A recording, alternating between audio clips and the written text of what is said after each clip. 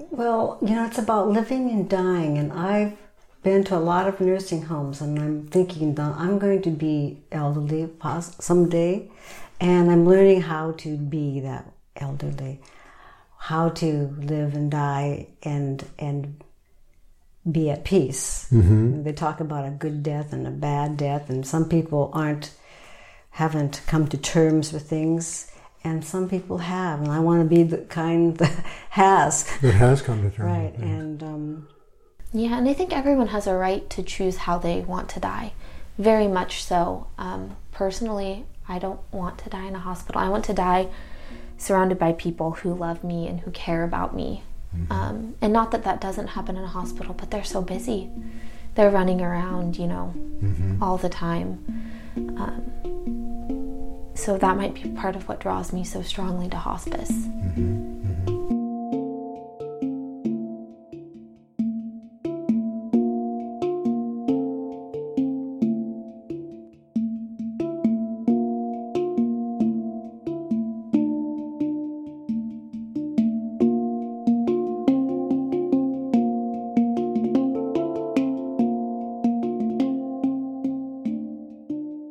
Hello.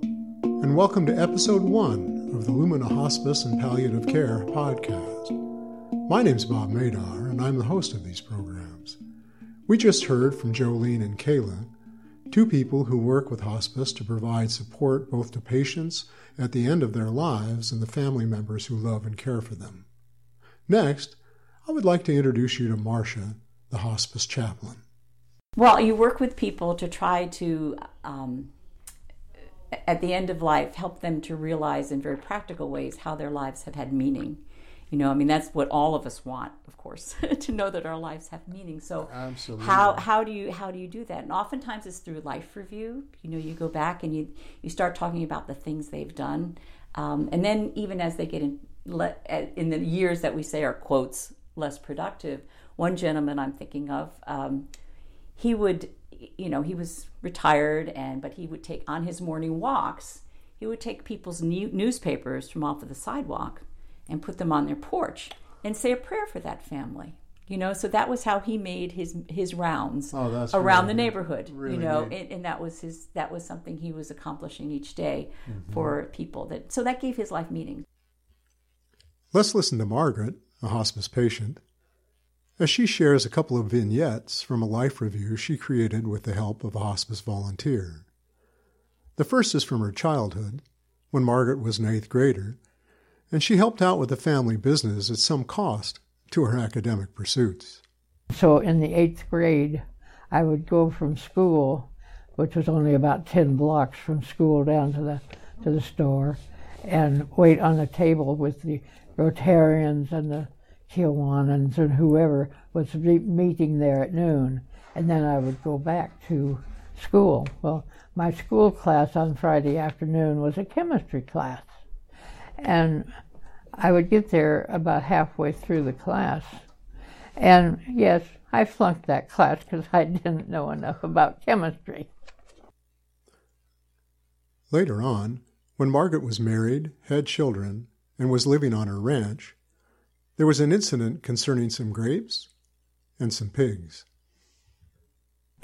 A grape field right up above the garage here for, what is it, half acre maybe. And the grapes were growing, and so I had the kids pick the grapes, and I put them in a big round crock. And I had them here in the kitchen. And so after about 5 days, they were well fermented. And so I had one of the kids take it down, the pulp down, and I had a couple of pigs. And so the pigs ate the pulp, and they were just going all around, and came back up. And I told Lee when he came home from work, and he said, "Oh, that's all right, they're just drunk, they'll be all right tomorrow." We will spend a lot more time with Margaret in episode 2, as she reflects and talks about her life. Now I want to introduce you to two physicians, Dr. Dave Cutsforth and Dr. David Grube, whose careers in family practice give them a unique perspective on the end of life. Here's Dr. Cutsforth. I think family practice has a really unique perspective about birth and life, since we deliver babies and we take care of our patients until the end of their life. So we really see that whole continuum. And although I was only in practice for 39 years, I did deliver hundreds of babies, and some of the babies I delivered their babies, and I saw their parents and some of their grandparents have fatal illnesses that ended up in end-of-life situations. And so that, I think that gives us a continuum that other specialties really don't have. And here's Dr. Grube. I started practice a long time ago, over 40 years ago, and that was really at the onset of some of these modern technologies that really have changed the way we die. To be quite honest, when I started in practice, people got sick and died. I mean, they got pneumonia and we didn't have a fancy antibiotic for it. They had heart failure and we didn't have medicine for that. They got a heart attack and they got cancer.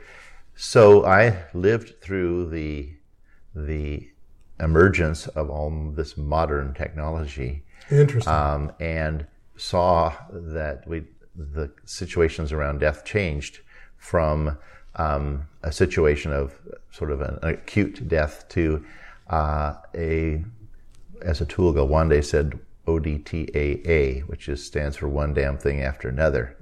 So currently when people get sick, we have many wonderful modern technologies that help them, but it also prolongs this experience, and their process in their decline is lengthened, and it's not an acute falling off a cliff. It's sliding down a long, slow hill. Both Dr. Cutsforth and Dr. Grube emphasized how important it is for people to have conversations with their family members about what they want to have happen when they are dying, well in advance of actually entering into the end of life. I think I had some advantages to see that birth to grave continuum and be connected more intensely with my patients, which led me to see the importance of people preparing for end of life, because we're all going to die. And if we don't make any preparations, then there are many people who have complications and that are unexpected and lead to family dynamics having problems. So if you have an estranged child, if you have had problems in communication, et cetera, then when all the crises occur, all of that shows itself in a myriad of pathological ways. And the family that has had good communication and have talked about what they want at the end of their life and have made it clear and everyone has agreed, that is a much more beautiful death and a much more I don't want to say normal, but more healthy experience than. But it's so interesting. The son, as I said, who hasn't talked to mom in 20 years, he wants everything. He wants, 6 more surgeries and 5 more radiation treatments, and it's probably his guilt and trying to make up for all the things he never did for her. And yes, it was a big problem. I saw it a lot.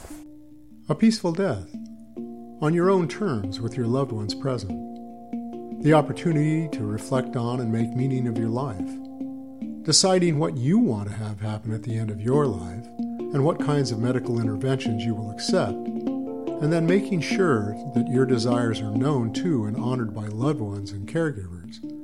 These are all essential components of a good death and are the focus of supports provided to patients by Lumina Hospice and Palliative Care. We will explore these through the voices of the people you have just met in subsequent episodes. At this point, I would like to introduce myself and talk a bit about how I came to be involved in this project. I'm a retired educator, and about 25 years ago, I had the opportunity to care for my mother in the last year and a half of her life. Mom had Parkinson's disease, and due to a series of strokes and other complications, she could no longer live independently, so she moved in with me. And I have to say that being a caregiver to my mom was both rewarding and challenging. It meant a lot to me to be with her and care for her, and still does, but sometimes it was almost more than I could handle. After about a year, Mom's needs became so great that I could no longer provide her the care she needed, so she moved into a nursing home, and that's where she died. That experience of caring for my mom and being with her when she died kind of receded into my consciousness for the next 25 years or so. I had other things to do, children to raise, a career to pursue, so it wasn't until I retired that, as you do when you age, I started thinking about my own death. And some questions arose for me. What kind of death do I want?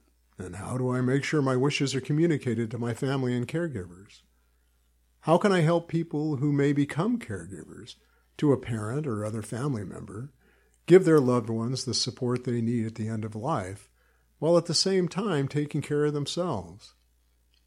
What does the experience of engaging with the end of life teach us about death, life, and ourselves in our roles as patient, caregiver, or family member? Seeking answers to these questions led me to propose producing a series of podcasts to Lumina Hospice and Palliative Care here in Corvallis, and they very graciously agreed.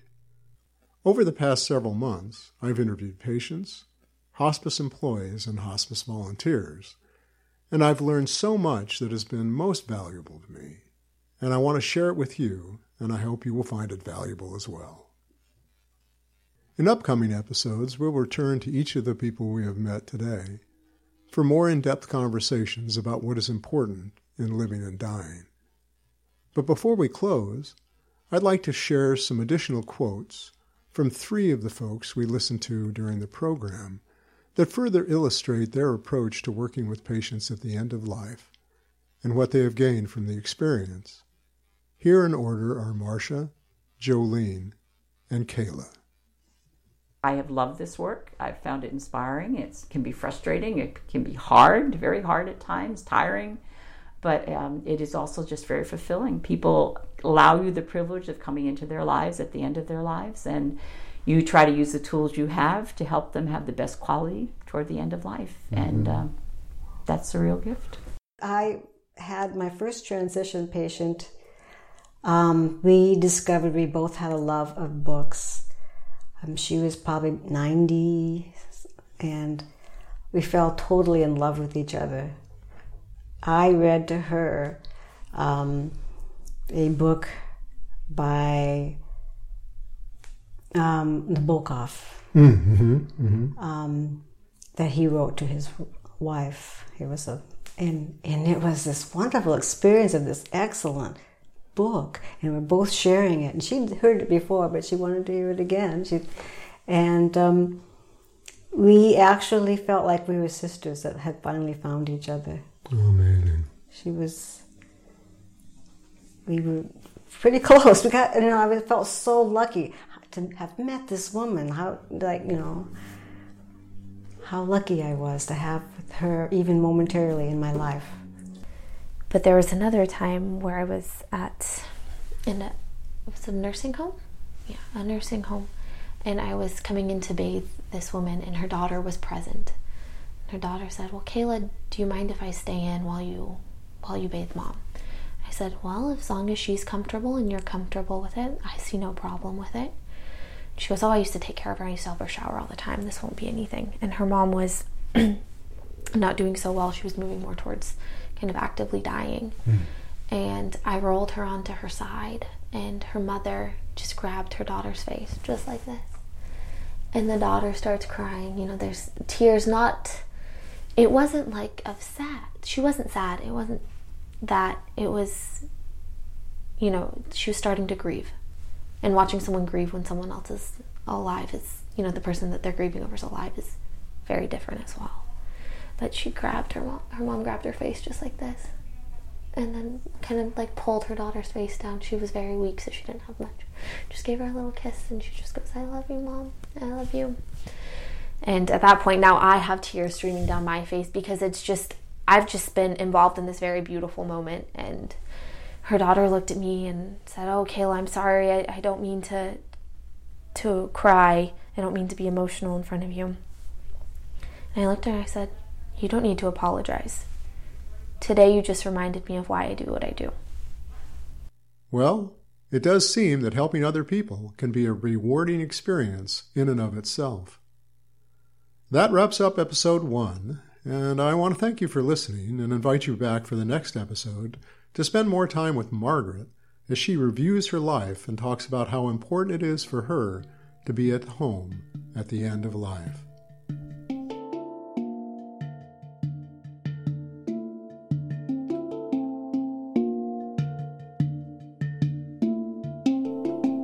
Dave Chiller, a local Corvallis musician, composed and performed the music for these programs.